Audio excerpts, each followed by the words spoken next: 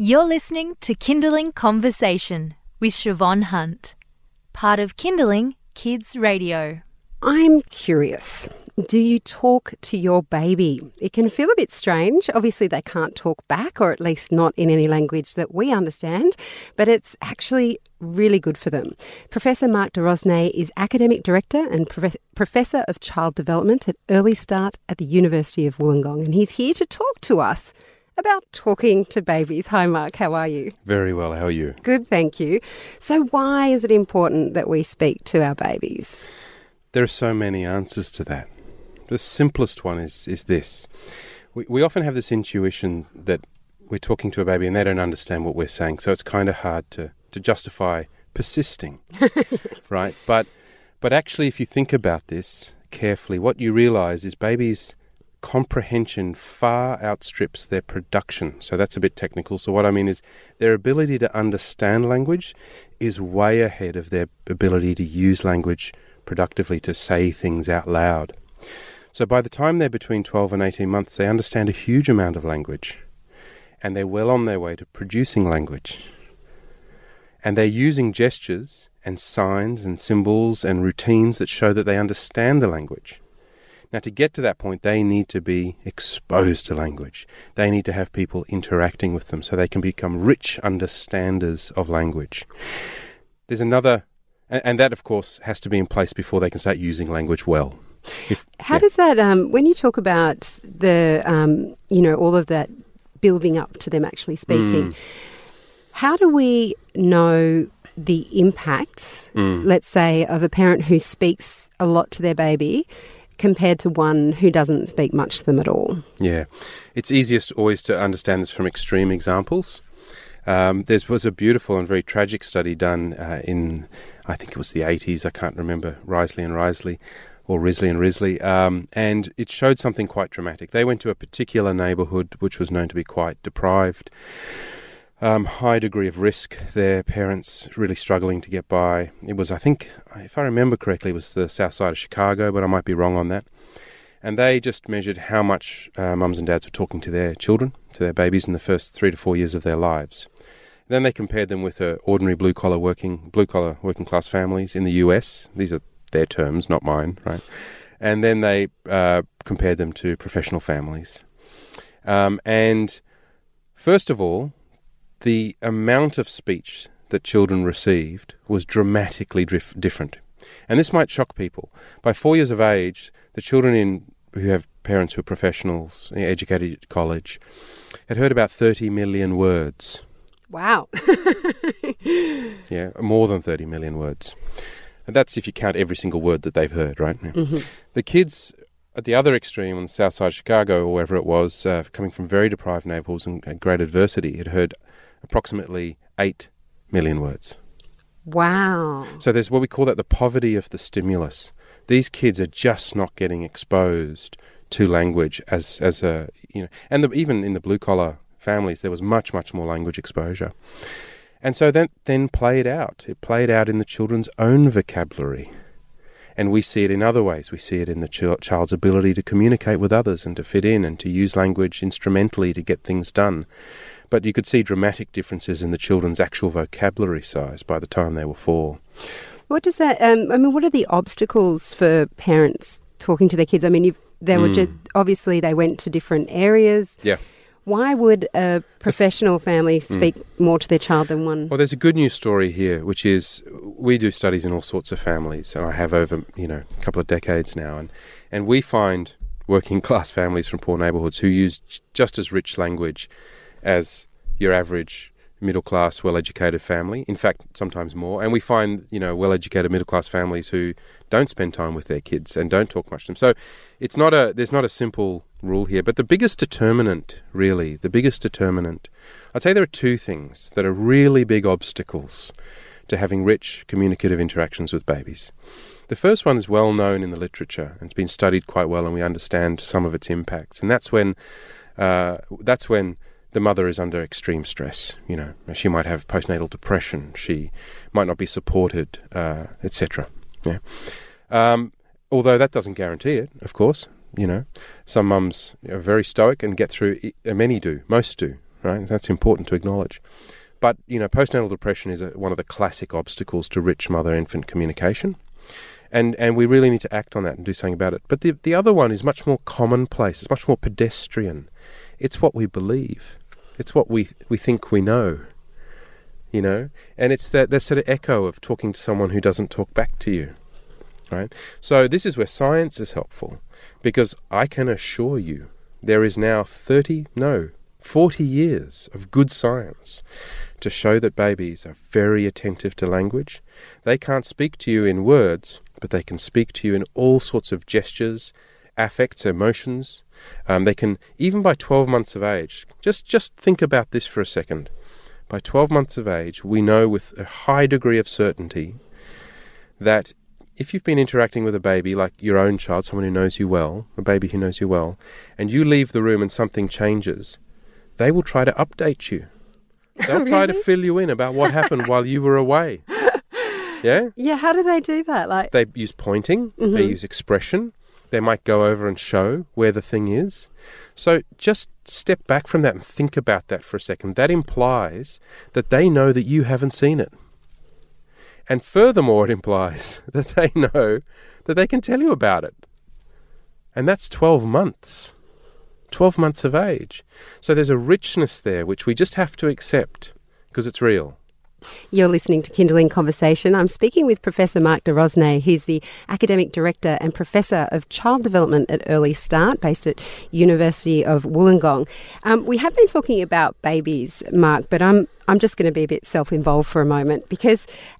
You've got children. I have children. That's right. They're 3 and 5. The 5-year-old's been articulate for many years. Yeah. My 3-year-old, on the other hand, one thing that I'm not sure if other parents struggle with this, but my son will talk a lot to me, and I feel like such a-hole sometimes because he'll talk to me and I'll just think, I have no idea what you said, and I know there's intention in it. Absolutely. I know it makes sense to him, but I don't want to keep asking him to repeat himself because I feel like I'm being patronising. Yeah. This happens, my 18-month-old does this. She talks to me in long sentences. I don't know what they mean. I don't know what they mean. But, I've had 3 other children who did the same thing. Actually, one not so much, but the other 2, the same thing. And I think we just have to do our best, right? Can we discern, can we figure out their intent? What are they likely to be talking about? Give them an opportunity to show us that we've got it wrong. So, Josephine, she's 18 months old. She wants to read a book. I get the wrong book. I think she wants to read a book because she's said something elaborate. She's gestured over towards the bookshelf, so I go over and get a book. And I say to her, "Is this the one you want?" And I hold it up. And she can indicate if it's not. Well, then I can take her by the hand and we can go over and we can figure it out. Now, who knows if I got that right in the first place, right? Maybe she didn't want a book at all, but now she's in a communication with me and she understands the terms of the communication and she can say what she wants and I can respond to that. So I think we just have to do our best. Often, if you understand what the child's doing and you understand the surroundings, and you understand their likes, if you know them well, if you're their parent, for example, then you can figure out a lot of what they're talking about. But sometimes it's just like when you're talking to someone with a terrible accent and you can't understand what, you just have to smile and acknowledge and be in there in the communication and hope that you're going to get something soon that you can use and you can act on. And sorry, I'll move on from my self-indulgent question, but fine. Thank you. I'll be much more patient with myself now. When we go back to talking to babies, for example, and you know how you said before that it's about what we're thinking that the child doesn't understand. Yeah. Do you have any tips for parents who are like, okay, well, how do I start this conversation? How do I, do I start talking to them about my philosophy on religion, or do I just tell them that I'm putting out the washing? Do you know, what kind of things do you I think your own personal philosophy is something that you will transmit in your behaviours over many years to your children. Probably not the best content for 1-year-olds. Although 1-year-olds understand, there are a couple of things here. So maybe just a little bit of developmental psychology, and then I'll say some specific strategies. Does that be helpful? Yes. Yeah. Okay. So the first thing is the way you communicate with a baby who's just been born. And some babies, full-term baby or post-term, everything's well. They're out of that sleepy phase, You can communicate with a baby like that. I mean, I've got videos of babies at 4 weeks of age having very rich communications with their mums. But not everyone should expect that, right? And sometimes it doesn't come till even 2 months after the birth, especially if the child was a little bit early or something like that. A preterm child, it takes longer. So you need to be patient. You need to slow down. All those early communications are very intimate. They're here, they're now, they're sensual, they're emotional, and they're in this space between two people. And there's a technical reason for that. There are all sorts of other reasons, loving reasons, or hormones surging through our bodies and the baby being built to suck you into communication. But there's a really practical reason, which is babies can't refer to things. They don't point yet.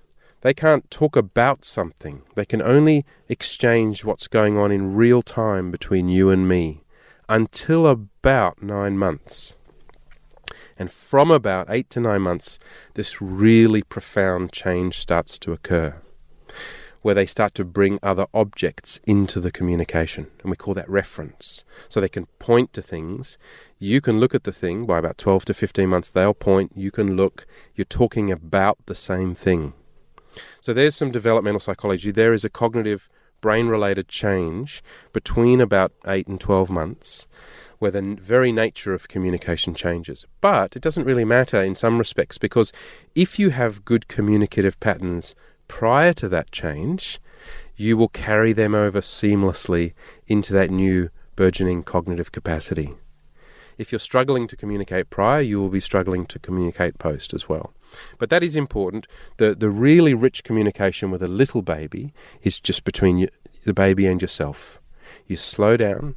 You've got to give them time. The only parts of their body that can react in real time are their face, their arms, all the gestural stuff. Sometimes even their head gets dislodged. You need to slow down. It's almost like they need a little sign around them saying, I take a few seconds to respond. Right? And so you just make an adjustment, get into their zone. And don't try to have those rich communications when they're fussing or when they're too tired. I mean, there are moments for these things, and they're not all the time. Okay, so that's one bit of developmental psychology. Another bit of developmental psychology is, irrespective of what you're doing with your baby, there's all this language going on around them. And it's good for them to hear that. So, it's time to hang out the washing. Let's go get the washing out of the washing machine. Come on, let's go. Carry, put down. I'm getting it out. I think we should hang this out in the sun today. Or should we put it in the dryer? Let's go and see if it's raining. Oh dear, it's raining. Let's put it. This is very helpful. This is language. And also language between you and your friends. Go to mother's group or go to, play group. The babies are around hearing other people talk. This is all valuable. They're pulling out the sounds that they need for language. They're observing how communication functions. So there's observational learning. There's automatic learning of the sound groups of our languages and the prosody of our language. So being in language-rich environments is helpful, period. But also to know that when you're in those one-to-one communications, you've just got to give that baby the benefit of having their own point of view. They've got their own point of view, and you're struggling to understand it. And sometimes I think, because being a parent can be very tough, right? And some babies are very difficult, and that's subjective. And sometimes when we've had easy babies, we don't give credit for how hard it can be. Sometimes people can think that the babies are angry with them or thinking bad things about them. That's not true. It feels like that sometimes, but we need to keep those thoughts out of our heads, because those are really bad for communication. Oh, gosh, I can imagine. Yeah. Mark, I could talk to you all afternoon. Unfortunately, I'm going to have to wrap up. Have I talked out? Oh, no. Just the time. Sorry. No, don't apologise. Thank you so much for coming in today. It's a pleasure. That's Professor Marc de Rosnay. He's the Academic Director and Professor of Child Development at Early Start at the University of Wollongong. We didn't even get to start talking about the discovery space that is at Wollongong University, but we're going to put links up on the website, and if you're interested in what Mark was talking about, I really encourage you to go along and check them out. You've been listening to a Kindling Conversation podcast. We'd like to reach as many parents as possible, and you can help us by giving us a review wherever you downloaded this episode. It means that more people can find us. I'm Siobhan Hunt. See you next time.